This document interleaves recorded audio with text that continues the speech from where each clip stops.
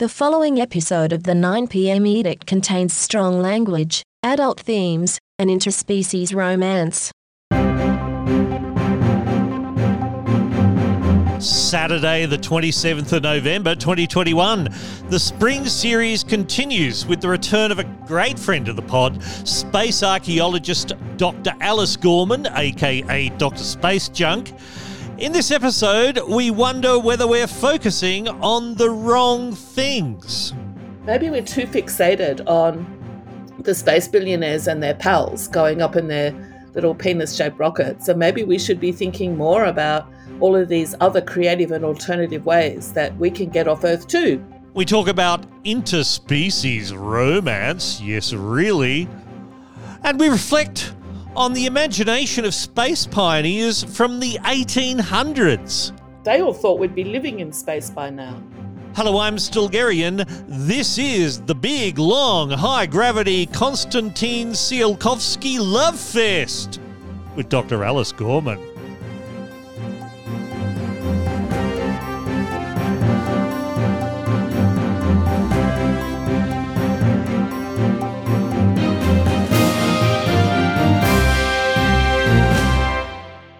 Dr. Alice Gorman, welcome again to The Edict. Still, it is always a delight and a pleasure to talk to you, so I'm very happy to be here. Excellent. Well, look, something you may not be particularly happy about is this news report, or this one in particular is from Global News in Canada, about literal space junk. This month, Russia released military video of its new missile systems, capable of intercepting other missiles, aircraft, and satellites. What few expected was this: that Russia would shoot down one of its own defunct satellites, dispersing an estimated 1,500 pieces of shrapnel into orbit, threatening some of the 3,400 active satellites above Earth. The largest is the International Space Station. The crew of 4 Americans, 2 Russians, and a German were forced to take shelter in their docked space capsules for 2 hours in the event they had to leave suddenly. Washington is furious. Russia's dangerous and irresponsible behavior jeopardizes the long-term sustainability of outer space and clearly demonstrates that Russia's claims of opposing the weaponization of space are disingenuous and hypocritical. Russia insists the fragments pose no risk and calls the U.S. criticism hypocritical. Foreign Minister Sergei Lavrov says Russia is prepared to negotiate rules for space and says it's the Americans who are creating an arms race. Around 30,000 space objects, anything larger than an iPhone, are being tracked, with countless smaller pieces speeding around Earth. Now, the thing that really hits me about that, first of all, is that the iPhone is a unit of size now. Because it used to be objects bigger than a Coke can or a baseball. I think. I'm trying to think of any others that have been used. But there's bread boxes. I don't actually know what a bread box is, but you often hear people talking about things the size of a bread box. Well, we called them bread bins in Australia. Oh, is that what it's got? Oh, now I see. Yeah, they should have just said as big as a loaf of bread, right? Which is also often used as an analogy for CubeSat sizes as well, big as a loaf of bread. But yeah, I think it is interesting. Our sensibilities have been so changed that the size of an iPhone is something automatically understood the world across. But back to the subject at hand. This shrapnel, these pieces of junk, this really is a problem, isn't it? Oh, it is a problem. And you know, when I heard the news of this anti-satellite test, I was alternatively disgusted and angry. I found myself very angry, really, about it, because we all know what the consequences of this are. Everyone involved in space across the world is very well aware what the consequences are. And, you know, these include, in the short term, it was putting at risk the lives of the crew of the International Space Station, including, as the report said, 2 cosmonauts. So that just seemed bizarre. Why would you do that? And we already know that it's possible to hit satellites with Earth-based missiles. There have been, a few of these tests in the past. I mean, America and China have done them, but... And India as well. Oh, okay, and India as well. So the poor crew of the International Space Station were apparently woken up, the equivalent of 4 a.m. their time, and told to retreat very quickly into their return craft, which were docked. And we've now got an estimated 1,500 new pieces of debris all in one go. And we know from the Chinese Fengjiang 1C anti-satellite test back in 2007, that actually created more debris. I think there was about 4,000 tracked objects in that debris cloud, which gradually sort of dispersed and unraveled until, they weren't travelling around in a bunch anymore. But 10 years later... I'm picturing something which ends up looking like the rings of Saturn, effectively, isn't it? All of the debris will spread out in the orbital plane. Interesting you should say that, because this is actually the topic of a very famous paper published in 1978 by Donald Kessler, after whom the Kessler syndrome is named, and Burton Court-Pillay. Everybody forgets about Burton Court-Pillay, who was the co-author on this famous paper. But the part of the purpose of this paper was to try and figure out if increasing the amount of orbital debris would in fact make planetary rings. And the conclusion of that paper that most people are familiar with is that enough space junk could cause a runaway cascade of collisions that would never end and would make parts of space unusable.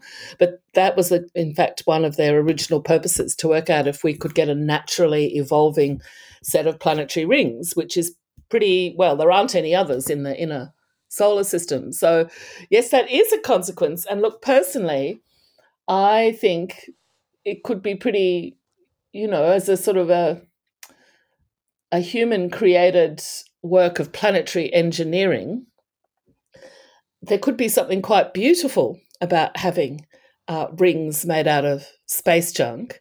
But, of course, the practical applications are... Well, in fact, if they were in well-defined rings, that would be much more manageable than the current situation, where it's basically a sort of evenly distributed cloud around the Earth. Even as you were about to say a work of planetary engineering, my brain was going, a work of art, finishing that sentence. And, I think that... Tourist attraction. Dear aliens, come and look at our rings. No, that's not right. Stop it. But, you're right. In a sense, this is kind of technological art. It is taking a boring old planet and enhancing it in some way that's has its own aesthetic. So I don't think that's off the mark at all. And, of course, we will never see it from the outside.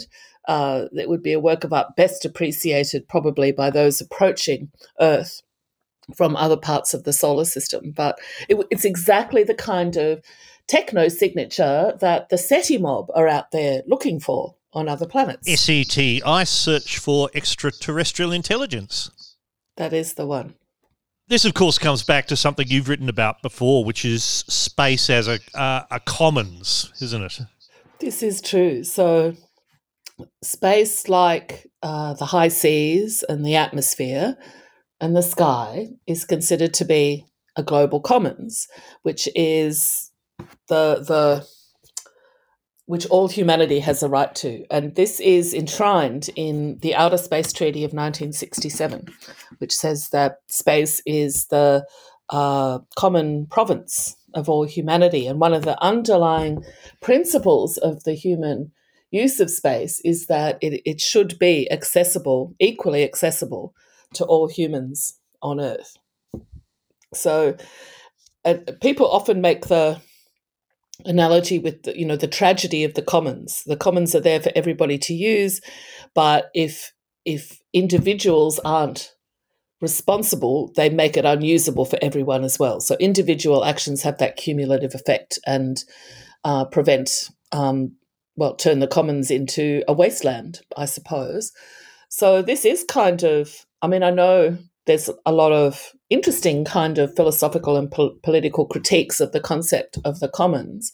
But for me, I think we really have to hold on to that idea that space is a commons, that space is something for all of humanity and all of the animals and life on Earth as well. It doesn't just have to be us, because the minute we let that go, we open a little crack, and people like our friends, the space billionaires, will be leaping into that little tiny open door, and they'll be making territorial claims in space. I mean, Musk has almost already said that's what he intends to do on Mars if he gets there and doesn't die within 3 minutes. So I think I think it's such an important concept, and one that we need to be carefully monitoring how it's holding up in the current environment. Well, we may get to the space billionaires again later in the pod. I just wanted to note before we move on, though, there has been the comparison that the law of space should be very similar to the law of the sea, which evolved over centuries. The idea that, amongst other things, that a nation state can lay claim to the sea, or in this case, planets can lay claim to space, I suppose, within a certain distance. But beyond that, it is a commons, and anyone has the right to travel there. No one owns it unless you come to some other agreement. That took, as I say, centuries to unravel. I guess this is going to be the case again too, with lots of conflict along the way. More than likely. Happy days.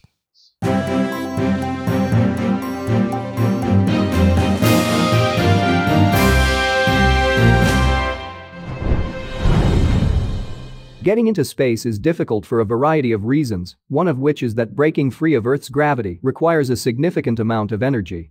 The only reliable way we've found to do it so far is with rockets, but a firm called Spin Launch has a different idea.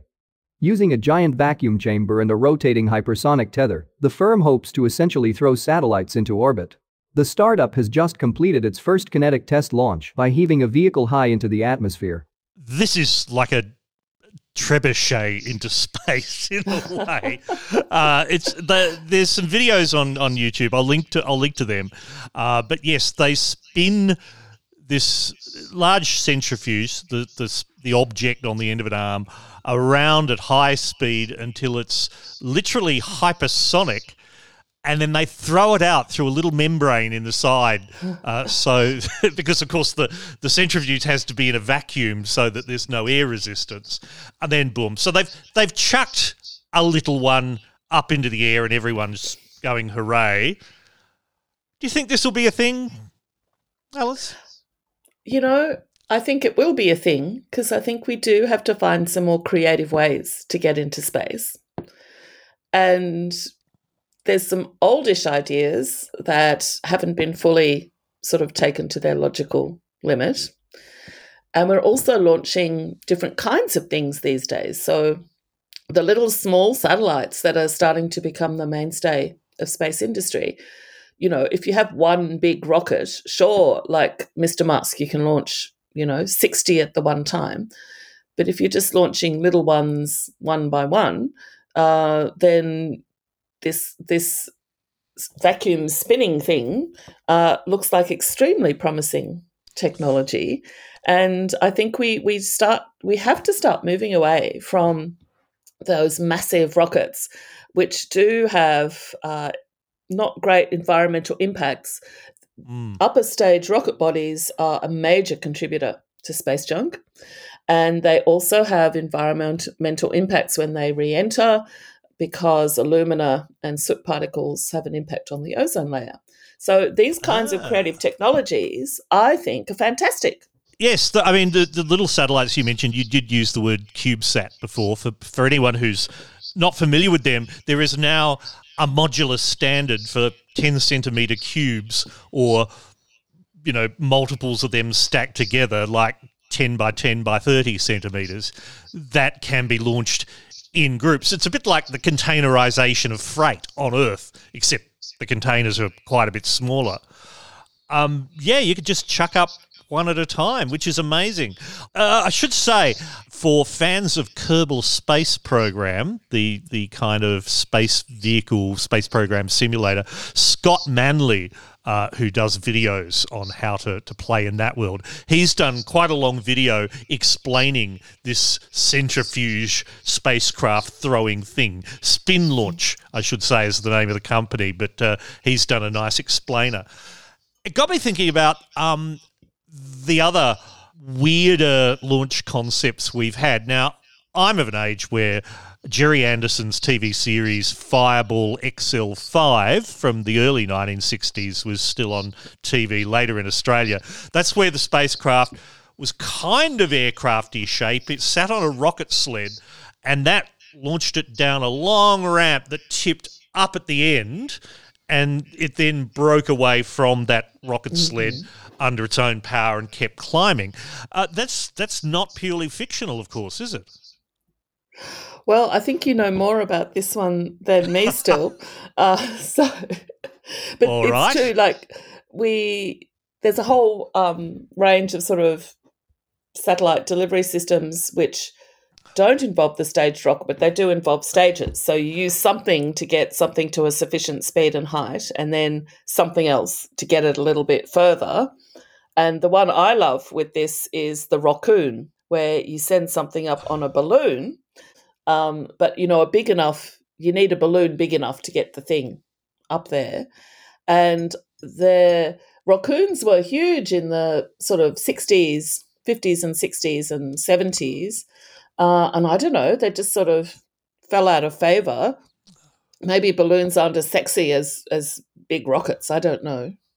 Large phallic symbols and all that, which has, of course, been a theme through all of this. As an aside, there's a whole amateur high-altitude balloon fandom as well these days. It's particularly strong in South Australia, and I forget the name of the group, but I'll link to them. But they will quite often go out using something very much like a weather balloon.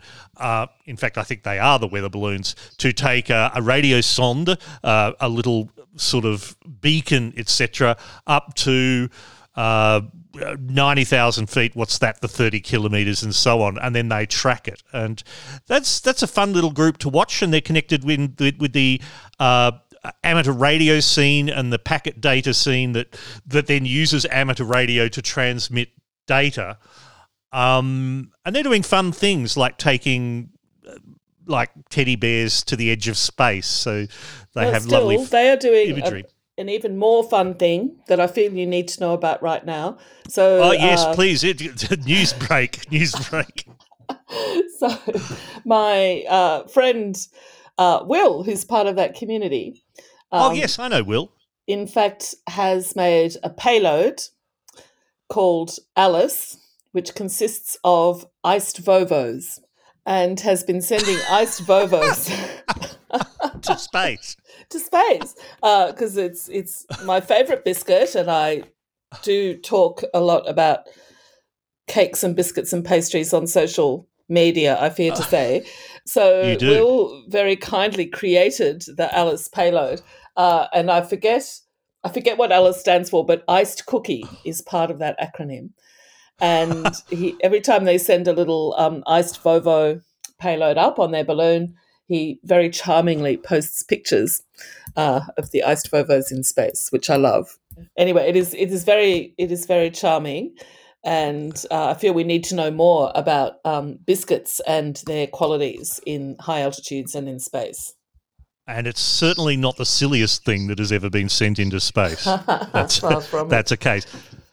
The other one I should mention is the space elevator, the idea that, well, if you attach one end of, I'll say, a rope or a bit of string, obviously something more substantial, to the Earth, and you attach the other end to a geosynchronous satellite out at however far that is, 23,000 kilometres or whatever it is. I can't remember the number. Because both ends will be over the same spot on Earth, you can then just have things like an elevator that climb up and down that rope. Now, it can't be a rope, as I keep saying. It has to be some incredibly strong material, and people have been a nanofiber. doing the experiments. Nanofibers, yes. Yeah. My head still explodes at the idea of that being possible, and yet it is a thing, and there have been quite serious studies.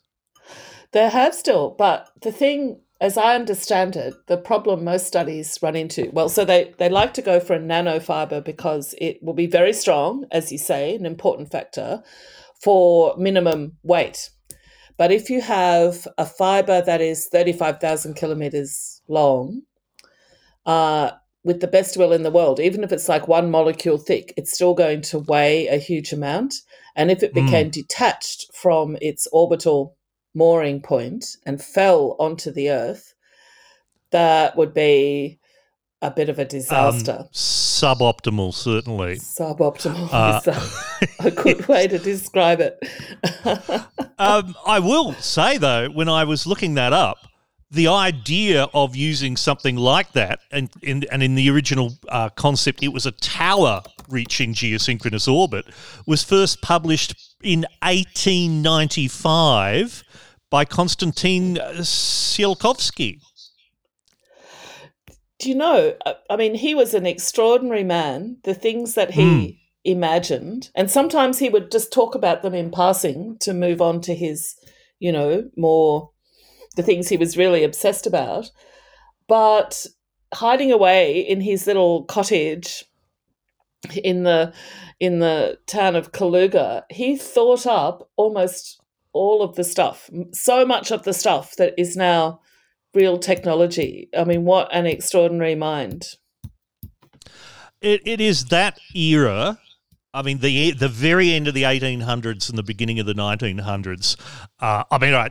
Tsiolkovsky is, of course, very up the top end of the bell curve on this stuff. But the kind of imaginations that were happening then, because the technology was just exploding around them, that their minds seemed to be racing with how can we do things with all of this, with these new possibilities.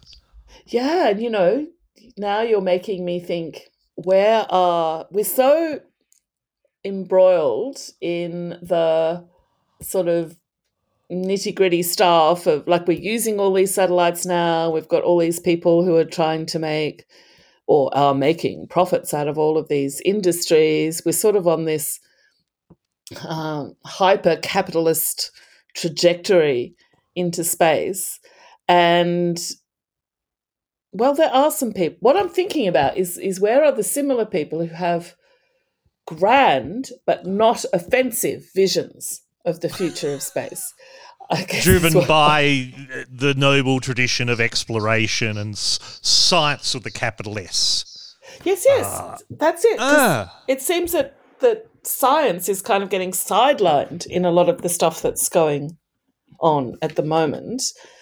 But then when you think of those early theorists like Tsiolkovsky and Hermann Noordung and Hermann Oberth and all of those people, they all thought we'd be living in space by now.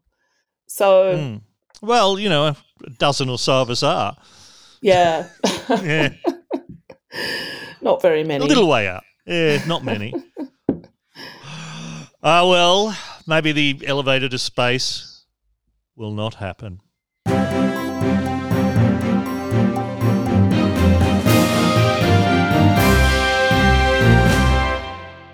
Before we continue, that balloon enthusiast group, Project Horus, it's called, Horus, and you can find them on the web. I've linked to their old website, but in fact their new stuff is on the website of AREG, A-R-E-G, the Amateur Radio Experimenters Group, because part of this is just, how do we have fun with communications, and sending all this stuff up on balloons is part of that. There are other people doing it around the world too, but Horus, H-O-R-U-S, is the group in South Australia.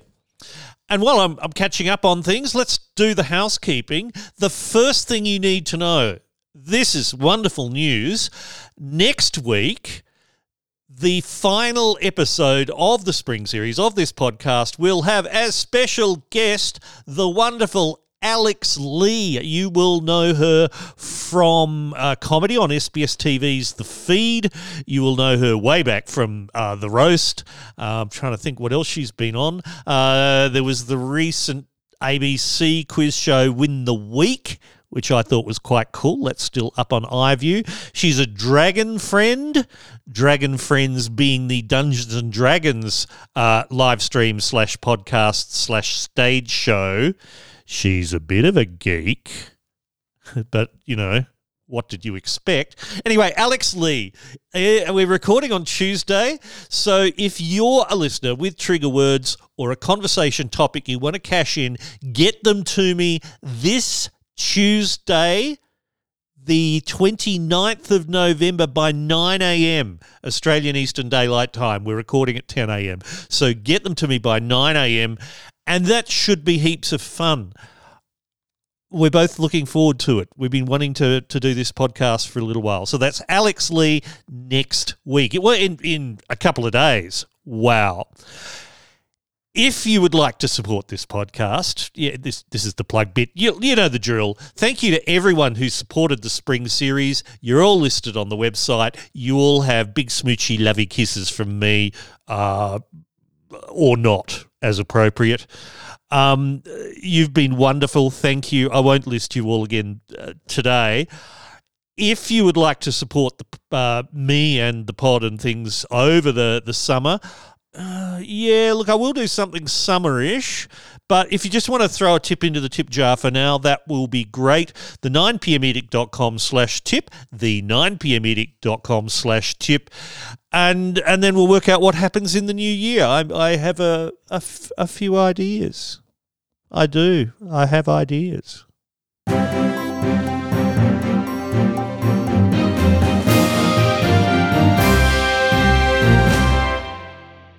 Trigger word time, Dr. Alice Gorman, and you are extremely popular, young lady. There have been 3 trigger words that people specifically want to throw at you, and I reckon we will have to draw one from the glass jar of transparency as well. But Ross Nye has been badgering me for weeks now, saying, don't forget, I want to throw in the word opportunity. Now, I'm not quite sure whether he'd prefer to talk about B, the Mars exploration rover, which was shut down mid-2018, or opportunity, noun, a time or set of circumstances that makes it possible to do something. Could probably have a little bit on each. Maybe a little bit on each. Let's talk about our little 6-wheeled or 8-wheeled friend? 6-wheeled friend. Well, when I think about those Martian rovers, I always think about how there's something about that rover form. Maybe it's because they're kind of like pets that people form such incredible bonds with. Like people love those rovers.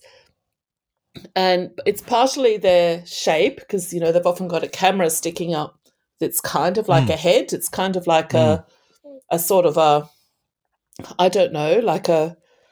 funny little giraffe with wheels instead of long legs, or a little robot dog or something. So something about their design kind of makes that easy to do. And I think it's also something about them being, kind of mostly all alone out there, just trundling along, battling away.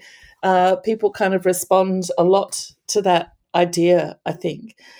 So, sure, like the rovers, like Opportunity and all of the other ones we've had up there, and the new ones we've got coming down the pipeline, like Rosalind Franklin.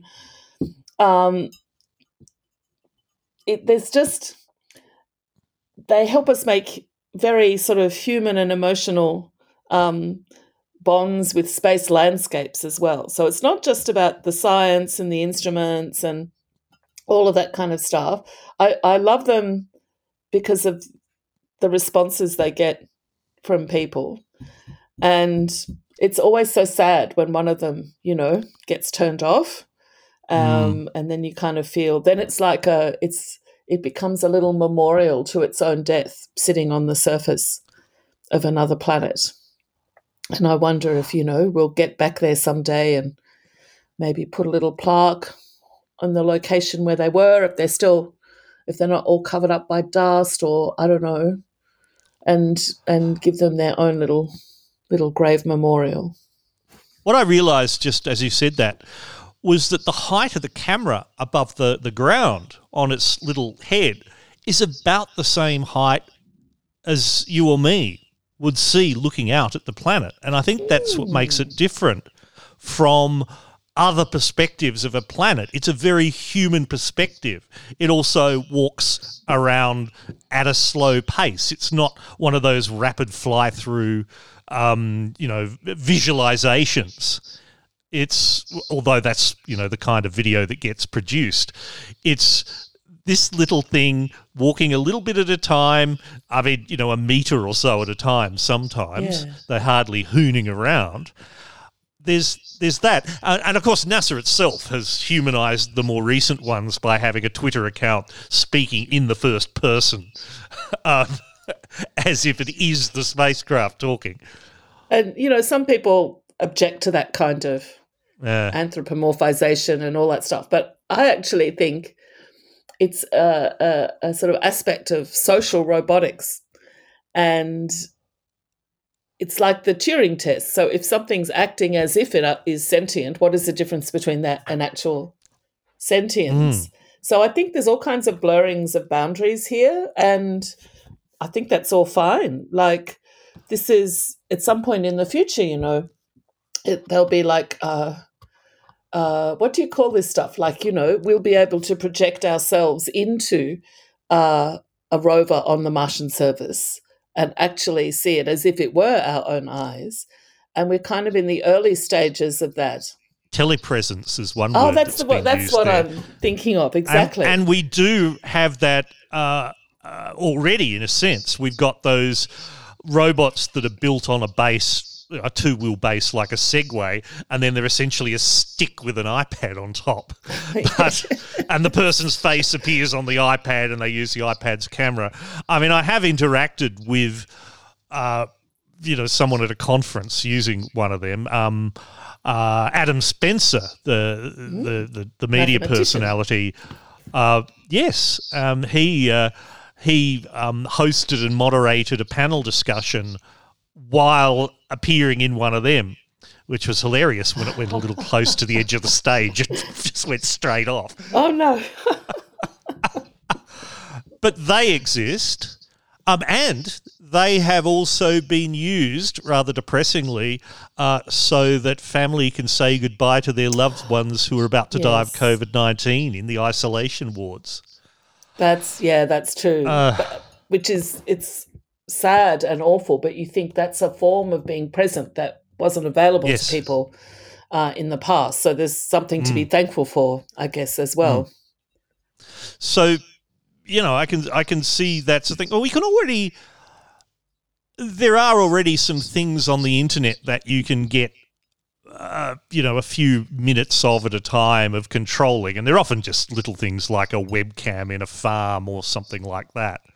But could we see commercially available rovers that you could hire, like an amusement park ride, hire a 5-minute go on a Mars rover?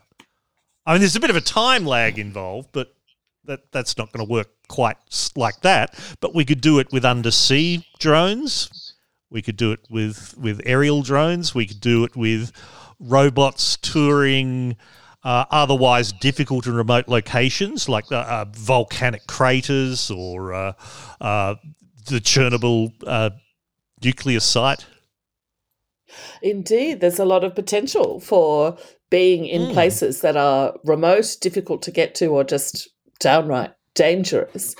And I think the sense of controlling things, because we can all see pictures of this stuff, but it's not the same thing. That element of control is kind of about embodiment. It's about an engagement with a place and a sequence of steps from the senses, I suppose. And I I would definitely want to do things like that. It's like the more you can be physically part of that process, the more real it seems, maybe, or the more it becomes something that's part of your bodily memory, if that makes sense. Yes. And even if the location of your point of view is fixed, still just being able to turn your head and hear the sound change or whatever it is, and racing ahead with massive amounts of computational power. If you had a series of cameras strung out, you could do the equivalent of a phased array radar system to create a virtual 3D model and a real-time one, and you could move your point of view around this virtual 3D model because you've got it being synthesized live. Yeah, with so a in that lot sense, of number crunching. Distance in time and physical location is kind of becomes collapsed into nothing. It's gone now. Yeah. Yeah, because you're just streaming the model in real time. Yeah. Yeah, down to you. And you are, in a live way, experience what happened on Mars however many minutes ago. And still, so this comes back to, well, maybe this is something relating to opportunity as well. So at the moment we have, the handful of people, like it's under 600 people, I think, who have ever been into space. And now that's all changing because people are arguing about what's space and what's not space, because did Jeff Bezos's passengers go into space? Did Richard Branson's, whatever? That number of people who physically kind of been above the Kármán line is going to change. But as we were saying earlier, if space is for everybody, being physically in space isn't the only way to kind of experience that. So these kinds of interactions and technologies which allow us to be virtually engaging with a landscape on another planet, or, an orbit far beyond what we could normally reach, that's a version of access to space and being in space that, again, forges those kinds of very human contact. So in terms of sort of digital citizenship of the solar system, I think there's maybe, I'm sure there have been scholars who have gone into this sort of stuff in great detail, and there's bound to be all kinds of legal, ethical stuff around it. But just as an avenue where maybe we're too fixated on the space billionaires and their pals going up in their little penis-shaped rockets, so maybe we should be thinking more about all of these other creative and alternative ways that we can get off Earth too, without $250,000 down the back of the couch. Thank you very much, Ross Nye, for triggering that conversation. Now, Alice, for this next one, I've cheated a bit by grabbing some recordings. Peter Leverink, another long-time supporter of the pod, has given us the word theremin. Now, for those of you going, what? Here's the sound of a theremin.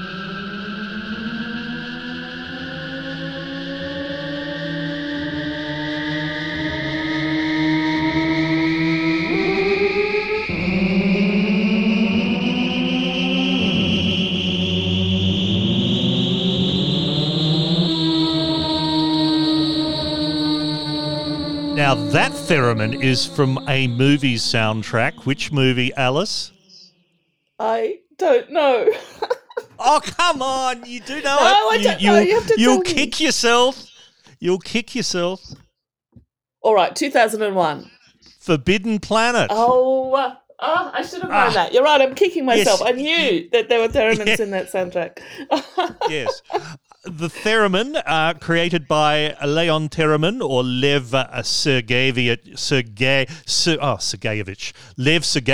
Theremin, but Leon Theremin is, as he's generally known. He patented that in 1928. And before we discuss its kind of influences and social aspects, people will know perhaps that I'm a fan of Time Ghost TV, who produce historical documentaries on YouTube, and one of their series is Between Two Wars, which is about the period funnily enough, between World War I and World War II. The first series looked at purely the military and political aspects that led to World War II, the legacy of World War I going into World War II. But the second series looks at, as they say, the social aspects and the zeitgeist of the time. And one of their episodes was titled Frankenstein and the Socialist Origins of Electronic Music. Ooh. And yes, I thought you'd be interested in that. And here's a quick grab about the theremin. Funnily enough, this weird-sounding instrument is the product of Soviet state-sponsored research. Theremin has recently started working at the newly established Physico-Technical Institute, directed by acclaimed physicist Abram Yaffe. Soviet Russia may be locked in economic hardship and war, but science is at the top of the regime's agenda, holding the important ideological function of proving the triumph of modern communism. Though only 24, Theremin is already an accomplished physicist and has a wealth of technical experience working as a military radio engineer. He has joined the Institute to research high-frequency electrical oscillation. His first invention is what he calls a radio watchman. It involves an antenna radiating an electric-magnetic field across a room, which can detect any disruption in its frequency if something or someone passes through it, triggering an alarm. Basically, it's using radio technology to create a burglar alarm. And there's lots more in that segment as well about it. It's commie electronic music, but of course it then became part of the soundtrack of 50s B-grade sci-fi movies. Yes, it's a sound we associate so much with science fiction and space and robots and also spooky things, because some people might remember that a theremin is used in the original theme music for Midsummer Murders. So yes. the spooky and the uncanny and the unsolved and the mysterious are all the kind of associations we have with the theremin. Now, I must say, Peter is being a little bit cheeky by proposing theremin, because he knows that I bought myself a theremin, a theramini to be more precise, at the beginning of the COVID pandemic.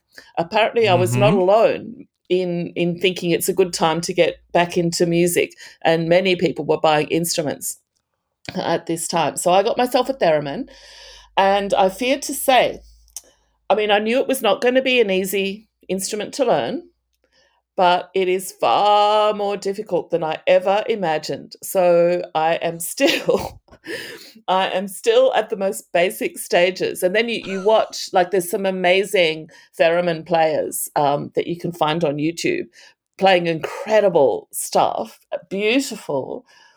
And so I watch those videos now, and I have the dawning realization that I will be lucky to get Mary Had a Little Lamb out of mine. But I'm after a hiatus of many, many months, I actually took it out of its box just yesterday yesterday, determined. Excellent. So if I were a more organised person, I could have volunteered an embarrassing demonstration at this point in time. But fortunately, it is not yet tuned, so I cannot do that. That's a shame. Look, it is hard. I will link to those modern players. I've seen some of them on YouTube, and they're just astounding performances. But one of the first people to popularise the theremin was Clara Rockmore, and here's a recording of her. I'll only play a grab of it because copyright, although everyone's probably dead, but, let's be on the safe side. This is from Saint-Saëns' piece, The Swan. This is a piano, obviously.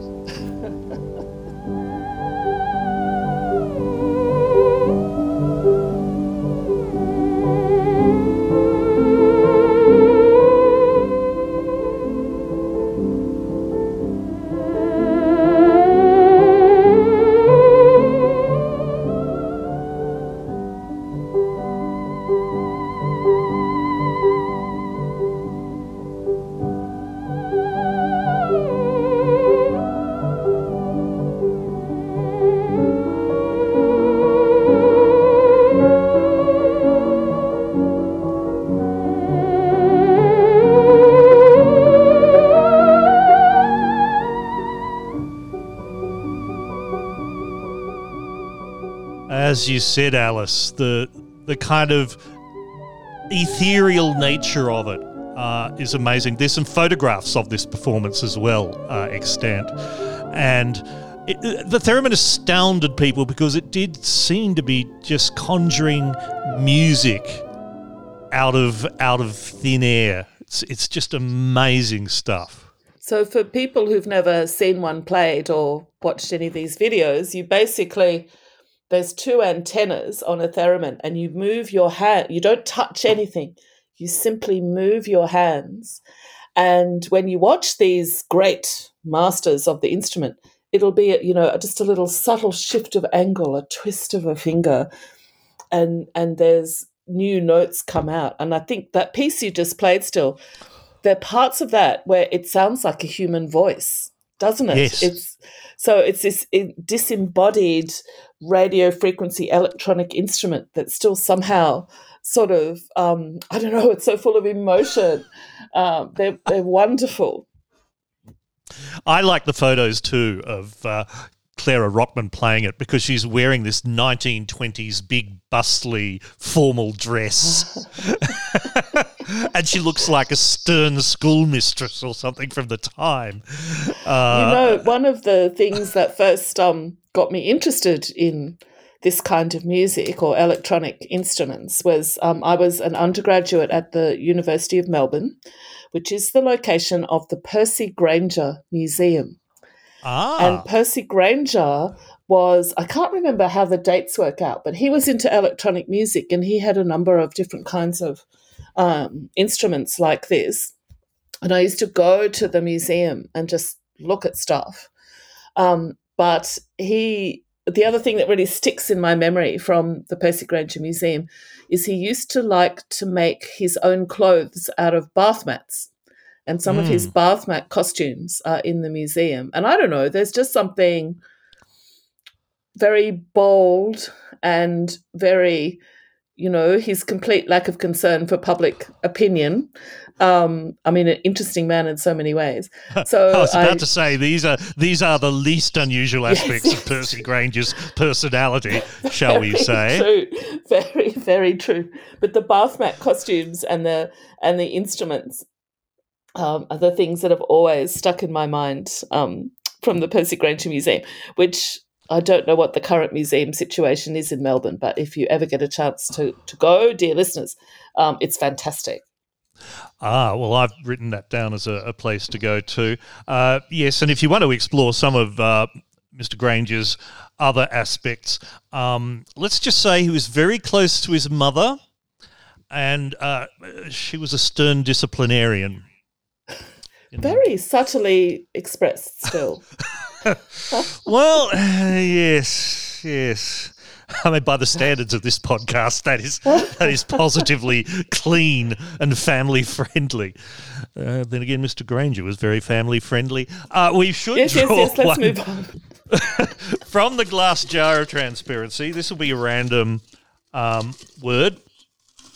Let's see what's on this bit of paper here.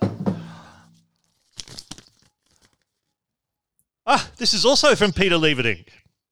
What are the odds? And the word is what? It's pretty good, actually. He's very generous and he makes sure to send words in.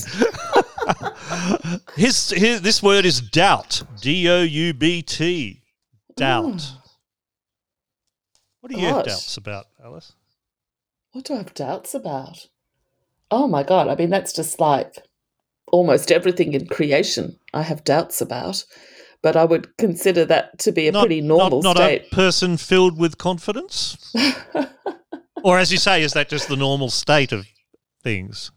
Wow, I suppose I'm thinking of we live our lives based on the information we have to hand, which is only ever a tiny, tiny portion of what there is to be known about any situation or any material or any state of affairs.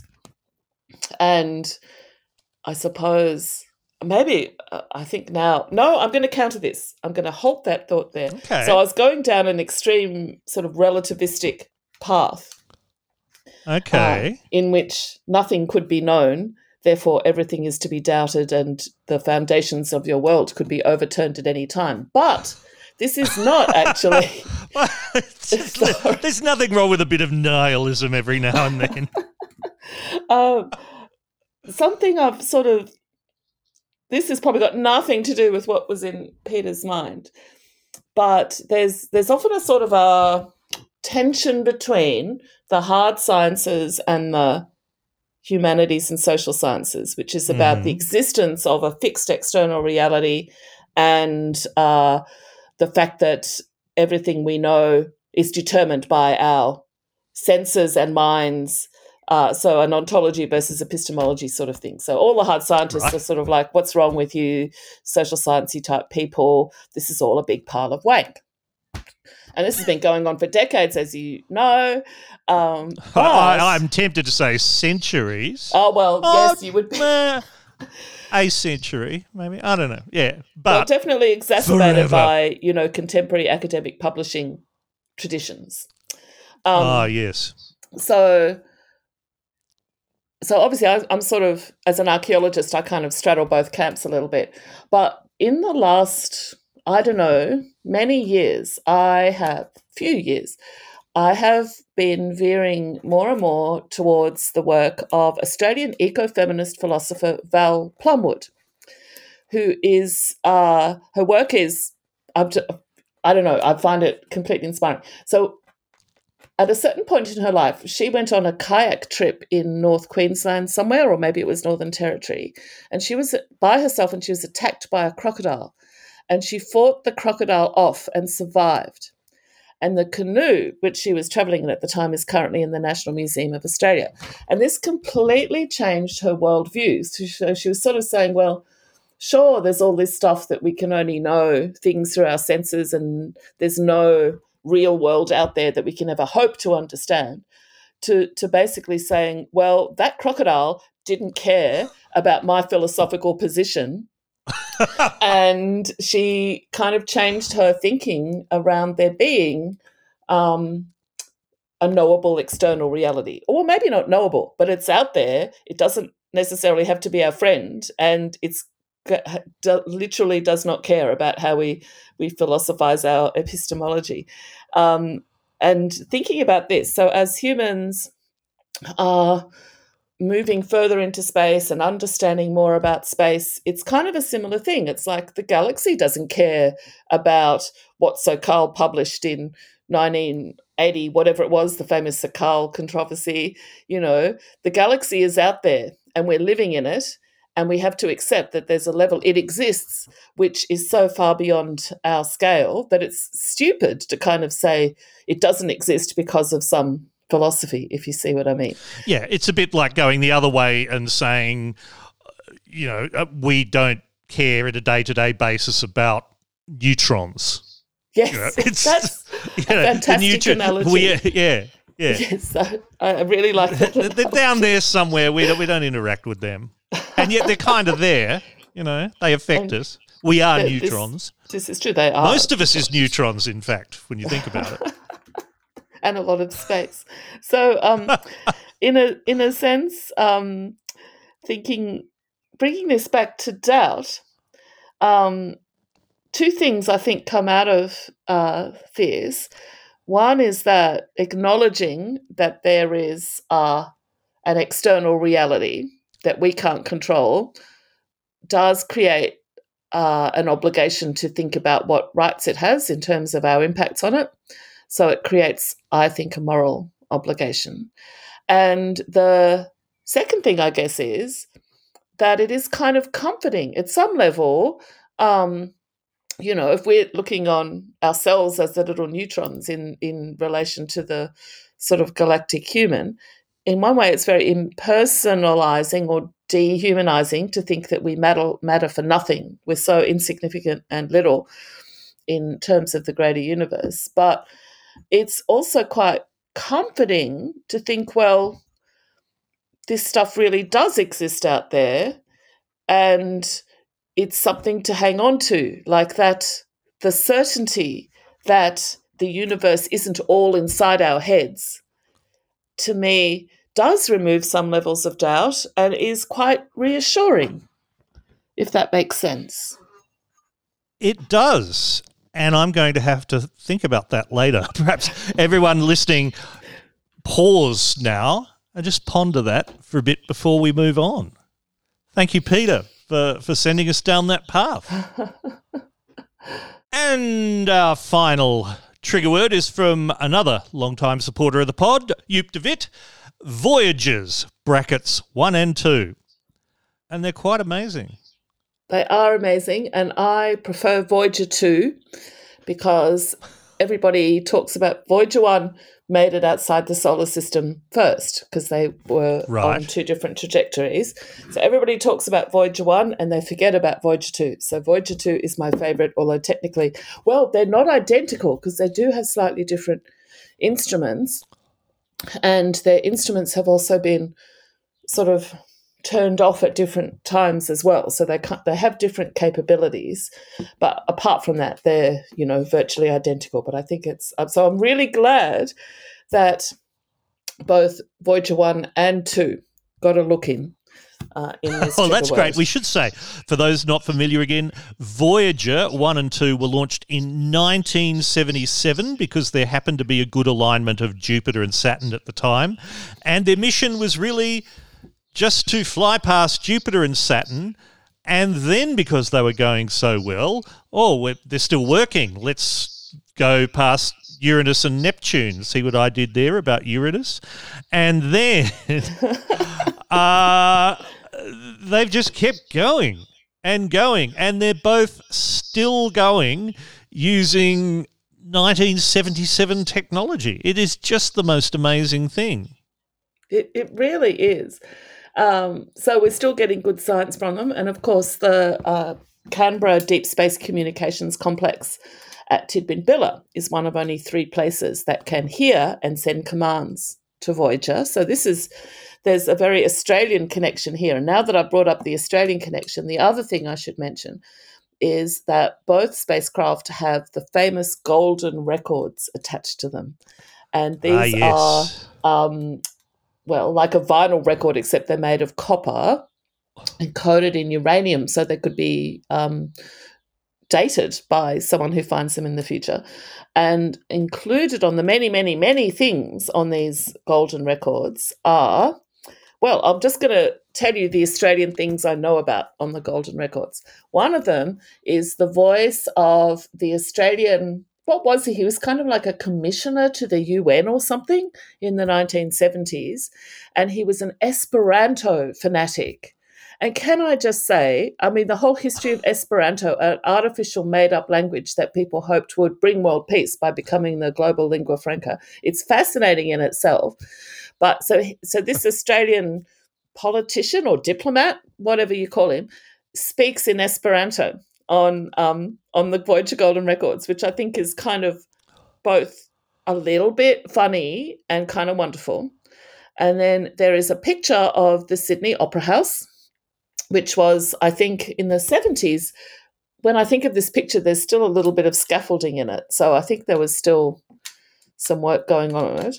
And the thing that really blows my mind is that among the 90 minutes of music that were selected by Carl Sagan and his committee to go onto the Golden Records are 1.23 seconds of 3 musicians from Milingimbi Island off the top end of the Northern Territory singing and playing the didgeridoo and the clapsticks. So this is a little piece of Aboriginal culture that has left the solar system, and I just think that is incredible.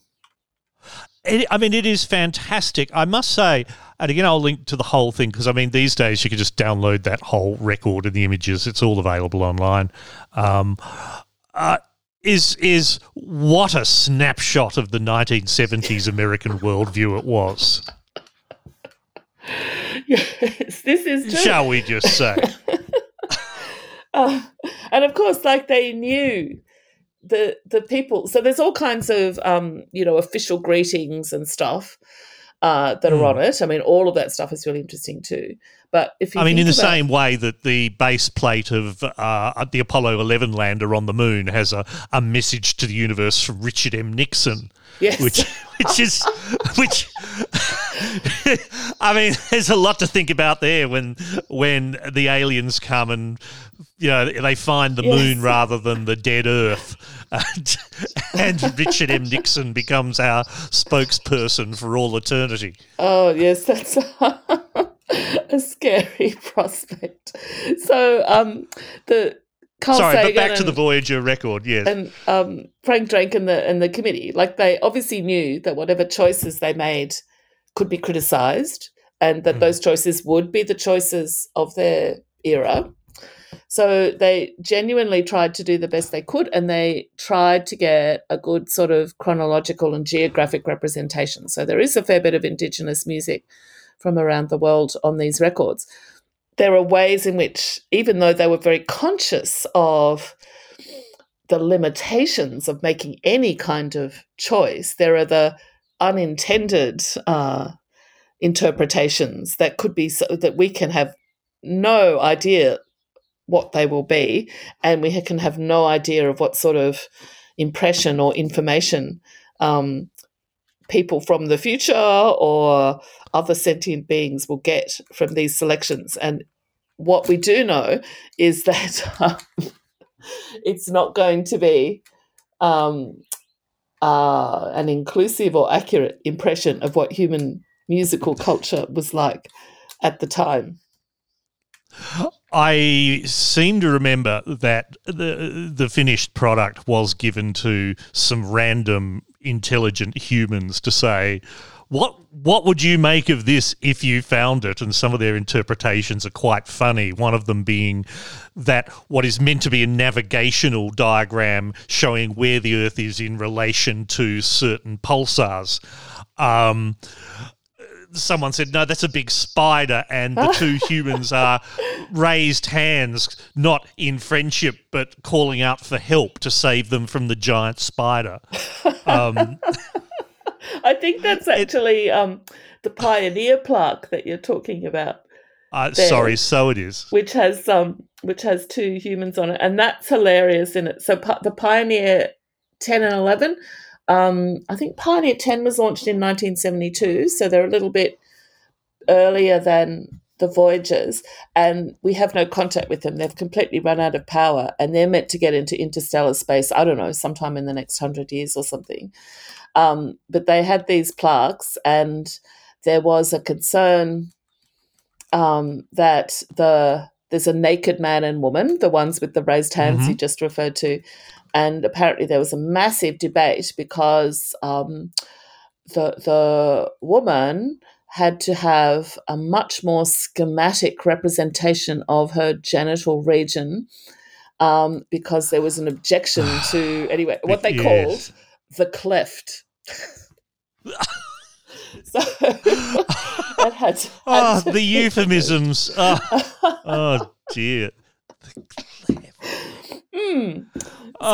Goodness me. Americans, right? It's they can shoot each other willy-nilly, but don't show the naughty bits. Oh dear. Thank you, for yet another brief and fascinating discussion.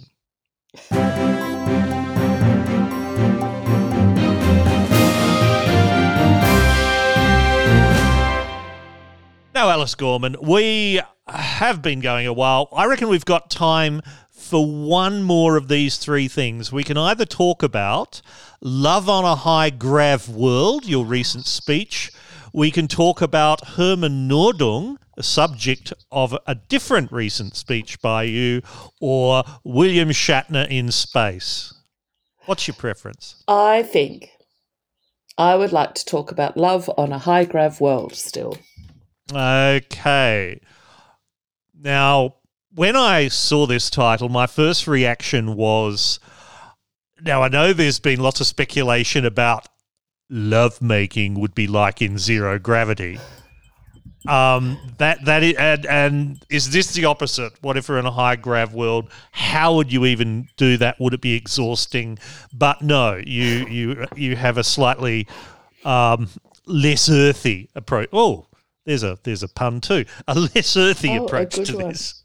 Well, I suppose I should give a little bit of background to this. So there's a wonderful series of science fiction novels called The Family D'Alembert, which were written from 1976 to 1985. I think there's about 10 or 11 in the series. And they are usually said they're by E. Doc Smith, who people might be familiar with from the Lensman series and others, but they were actually written by Stephen Goldman, hence they're much better than all the E. Doc Smith ones, in my opinion. Anyway, just quietly, Doc Smith wrote a lot of hard science fiction / space opera, lots of cowboys in space stuff, as some people might say. And it's not the greatest literature in the world, but there's lots of shoot 'em ups and lots of spaceships going zoom and things like that. Well, in the Family D'Alembert series, there's much less shooting up and lots more intergalactic espionage. So the premise is that throughout the galaxy, there have been a number of high gravity worlds. In this case, we're talking about a planet 3 times the gravity of Earth that have been settled by humans. And in order to adapt to that kind of gravity, I suppose a human body type, which is very strong and stocky with big muscles, is developed. Well, not developed, like sort of evolved, I guess.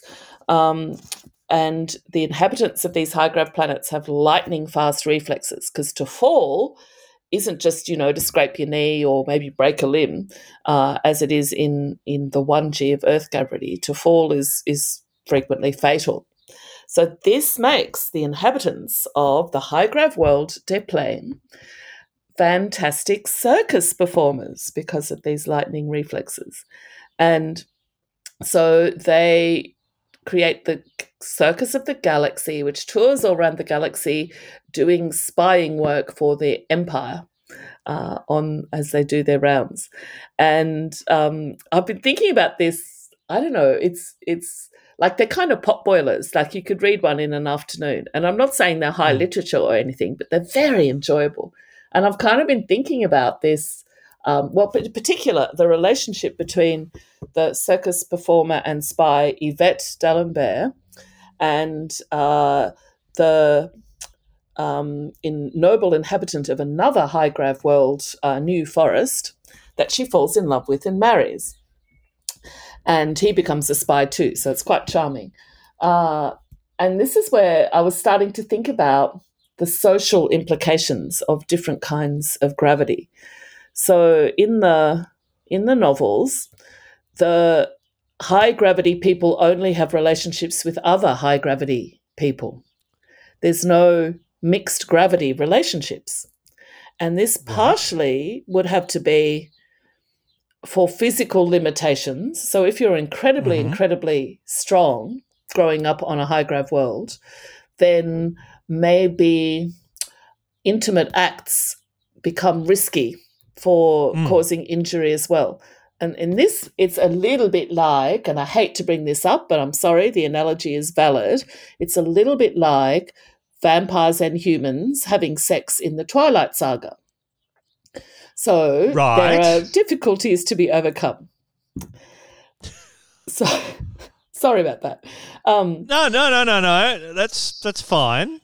So thinking about the kinds of, we've got Elon Musk talking about becoming multiplanetary species, and there are all kinds of problems around that as an idea. But what it makes me think of is that, in fact, he doesn't really mean multiplanetary, because it's not the fact that it's a different planet that is the thing. It's the fact that it's a different gravity. So we're really talking about humans becoming a multi-gravity species. And this is interesting to me, I guess. So drawing on the example of the relationships between people from different gravities in the Family D'Alembert series, I think there are all kinds of, social implications. So if you become perfectly adapted to a higher level of gravity, then it's going to be extremely difficult for you to come to live in an environment with a much lower gravity. So we're all the time thinking, what are the impacts on the human body of living in microgravity? And they're pretty considerable. Well, yes, we see that anyone who's spent any substantial time in orbit has to be essentially carried on a stretcher as soon as once they get back to Earth. Yeah. So what this shows us, first of all, there's so much we don't know about those transitions. We don't know, the crew of the International Space Station, of course, sort of do it periodically. Like some people have been up many times, so they sort of adapt and then adapt again when they come back. And of course, as you've just pointed out, the longer they stay up there, the harder that transition is. But at a certain point, you would imagine that, like if you've lived your whole life on Mars, is it even possible to adapt to living on Earth without technological assistance? And well, yes, Mars's gravity, using your handy chart, is 0.3 that of Earth. Indeed. And the Moon is about 1/6. Jupiter is 2.6 times Earth gravity. So if you can't come home, are we really multiplanetary? Are we multiplanetary if movement between different gravities is so difficult? And are you even the same species? So if you can't, and we don't know about this either yet. It's too early to know. Yet, if I can interrupt, we can see even just here on Earth how quickly within one generation body forms can change. You look at societies, say in East Asia, who have traditionally had a relatively low protein diet throughout life, now have kids with a more westernized high protein diet, and they're all like 10 centimetres taller or more. And that happens immediately. Yeah, that's a great example, actually. And we also have things like residents in very high altitude places, for example, like in the city of La Paz in Bolivia. Or Nepal. And this doesn't happen immediately. It takes generations, I believe, but are adapted to breathing air at a much lower air pressure because they're so high. So we know that the human body is incredibly adaptable, but we don't necessarily know or understand the limits of that a lot. And the recent study I found fascinating is one which shows that 4.5 times Earth gravity is the highest that the human body would be able to live in long term. With the current human body, that is, though. Well, this is true.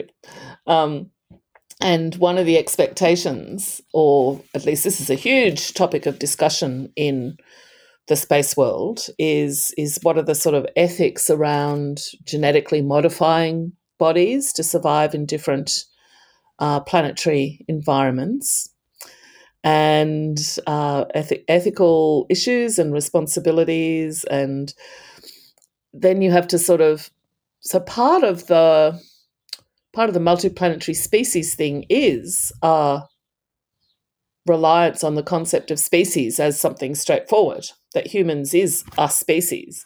And this is, I suppose, this is a little bit like our earlier discussion about, ontologies and epistemologies. Species kind of only exist by our definition, because every time you're trying to get down to the nitty-gritty, all of the distinctions break down. So I guess it was. Well, yes, I'm thinking, our usual definition of species is about the ability to interbreed, that any member of the species is fertile within the species, but not without. But then horses and donkeys can crossbreed, lions and tigers can, and so on. So it's a bit fuzzy at that level. And we're constantly seeing, again, regular followers of my garbage on Twitter will know I tweet a lot about birds. And there's constant rearrangement of, are these three varieties of bird, three different species or variants of one species? And, this is being mirrored, drawing on my sort of more archaeological side. So at the moment, we used to think there was Australopithecus, then there was Homo habilis, and then Neanderthals got left on an evolutionary sideline, and Homo sapiens and Homo sapiens sapiens, won the day. But we're finding out that there was a much wider multitude of types of humans and human ancestors than we ever thought before, and we're getting new ones all the time. And I think there's some, maybe some useful lessons for how we approach the future in space as well, because we're likely to have a similar sort of situation. And I know someone here is going to say, this is something that happened in The Expanse, and I have to confess I've never watched The Expanse, and I should. No, neither have I. Oh, okay. But I bet these, from what I understand, they tackle all the big issues. So I guess my whole idea of thinking about love on a high-grav world was, I guess, to bring these ideas back to what it means for, human intimacy and those one-on-one relations and the social strictures around those relations. Because this is something that, I don't know, everyone's obsessed. You mentioned it earlier still. Everybody's obsessed with whether people have had sex on the International Space Station and what that would be like and all of those things. But that's just the tip of the iceberg. Yes. But to bring it back to sex just for a moment, the idea of different body forms for different gravity environments struck me that all dogs are the same species, but a Chihuahua and a Great Dane mating is not going to end well. And yet, technically, by the definition of species that is generally used, that is a theoretical possibility. With technology, perhaps it might be possible. I mean, I'm thinking caesarean sections and things like that, although the resulting dog might be kind of quite a hideous crossbreed. Then to flip it back the other way, it's not that long ago on this planet that interracial marriages were one of the biggest taboos there was. Indeed, still. And this is something I found interesting in the Family D'Alembert series of books, because it's never really sort of explained, but the whole idea that you have to fall in love with someone from a world of a similar gravity to the one you came from. In the 70s and 80s, like on American television, anytime you saw a person of colour, they were forced to have a relationship with another person of colour. So it meant that black characters had to come in pairs, sort of. And that didn't change. Like there's some famous interracial kisses. I think Star Trek had one in 1958 or something. But the common acceptance... 1960-something. Star Trek was the 1960s, and it was between Captain Kirk and Lieutenant Uhura, the communications officer, who is black, and that was indeed the first interracial kiss on American television ever. Wow. I have to confess, I have seen bits of quite a few American soap operas, daytime soaps, which are fascinating cultural objects. And that's a way of putting it, yes. And so I'm sure it wasn't until the 90s that it was a routine thing that the characters of colour could have romantic interest with anyone. It didn't have to be another person of colour. So I think there are parallels here for sure. You're absolutely spot on by drawing those parallels. And I suspect if you did a critical reading of the Family D'Alembert series, that would be one of the things that, would turn out that high-grav worlds were kind of glosses on race in a terrestrial context. And even now, you see the looks of surprise if we see a couple together and one of them is very tall and one very short. This is true. In fact, that's. I mean, it's not a taboo, but it is seen as something a bit odd. Yeah. That is true. There's even, if people are on Twitter, there's some terrible sort of trashy promoted tweets for advertising purposes. And that is one of them. One of them is actually height disparities in celebrity couples. So, but these are similar things. And coming back still to your point. But Tom Cruise is so short. Yeah, I know. And there's definitely to come back to the topic. I mean, these things are all kind of social values that are projected onto physical or physiological conditions, I guess, and take some of that off Earth, and you're starting to get a very complex situation. And, you know, science fiction writers have explored many of these issues as well.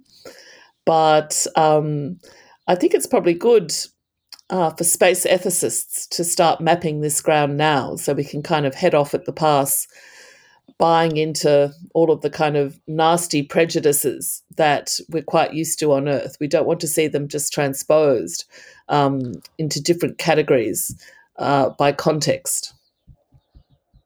And finally, on that topic, I'll leave this as a question because I don't think we know the answer.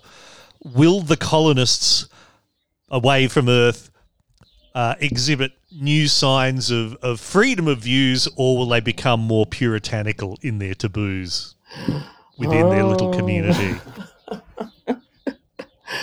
Yeah. Because, again, the Star Trek world was, as we go out into the universe, we become more accepting of all the different things we see.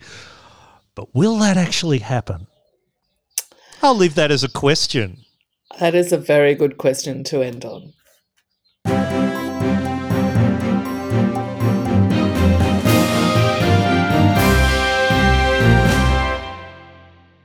Well, finally then, Alice, I am asking everyone this one little thing about who they think will win the federal election.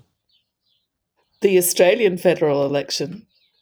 That's the one. I mean, do you even care? You can pass.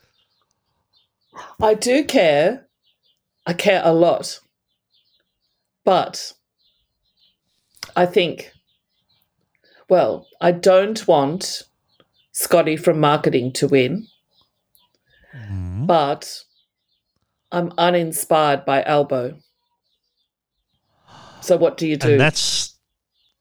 And that's the thing, isn't it? That's previous guests have said, you know, it's time for that chap to go, but at the same time, what do we actually have on offer, and will that be enough to swing the election in his favour, because it wasn't for the last bloke last time round?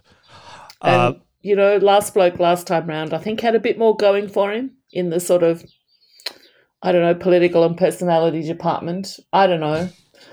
Yeah, well, I have been quoting the betting odds because, of course, betting is the betting market is, of course, the source of all wisdom. Brackets. No, it's not, people. It's not. It is gambling. It is fine. If you want to gamble, I have nothing against that, but please only gamble with money that you can afford to lose. There are other people who will say it's an evil in its own right. I don't go quite that far, but anyway, the markets have over the last few weeks indicated a minor advantage to Labor. They've been about $1.80 or $1.85 for a Labor win, or $1.95 or $1.90 for a coalition win. Well, today, as we record this, Saturday the 27th, the odds have shortened. Labor price down to $1.70, coalition out to $2.10, which is the widest margin I've seen in quite some weeks. So interesting. Mind you, the odds were looking fairly close last time round, to the extent that before the vote had even been finally counted, they paid out on a Labor win. Really? Yeah. The betting market said, yeah, whatever, here it is. And then it's like, oh, no, that didn't work out. So I don't know how they resolved that. That's quite hilarious. Yeah, so perhaps the betting markets aren't the source of all wisdom, but Dr. Alice Gorman is a source, if not of all wisdom, of much wisdom. Thank you so much for joining me. Thank you for asking me, Still. It is always a great pleasure to throw ideas around with you, and I always find something I hadn't thought of emerges in talking with you. So thank you for that. Well, that's lovely to think of. My pleasure.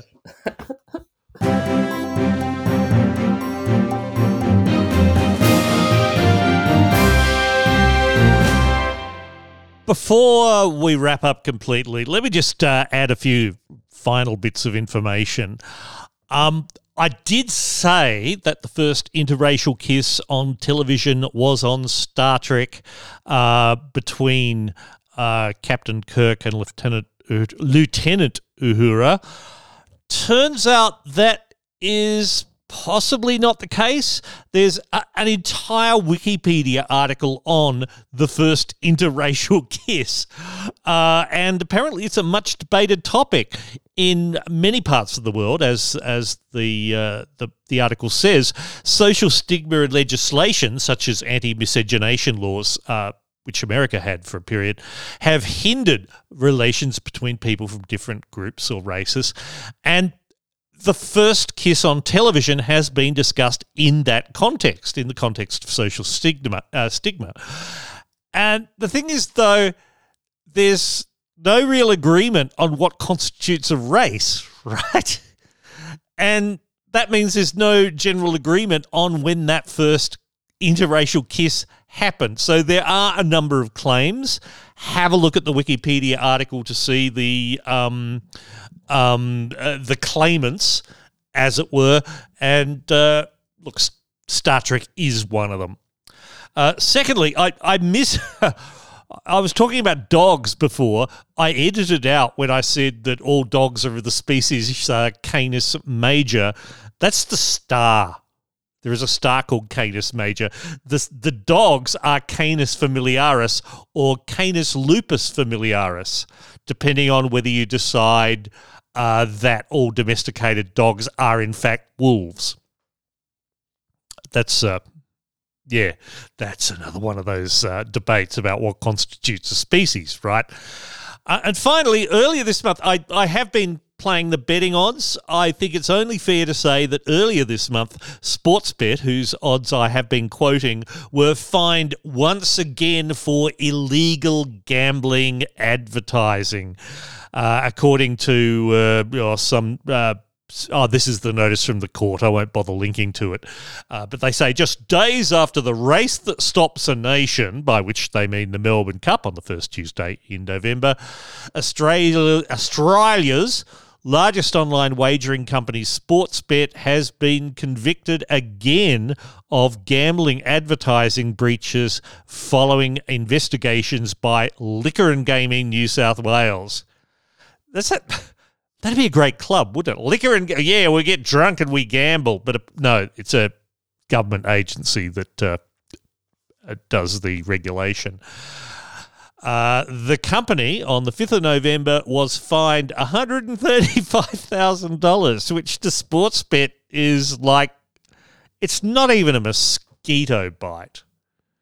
I assume there are limits on the size of the fines in the laws.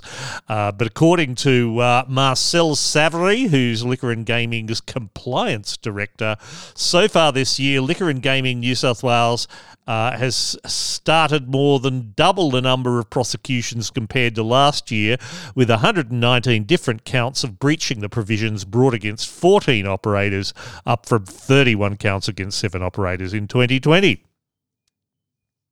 Exciting stuff.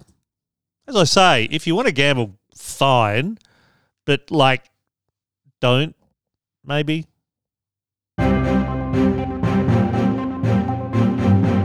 That's all the edict for now, and what a long one it was. If you would like to support this podcast, please go to the9pmedict.com/tip and do the needful. The next episode, as you know, is with Alex Lee.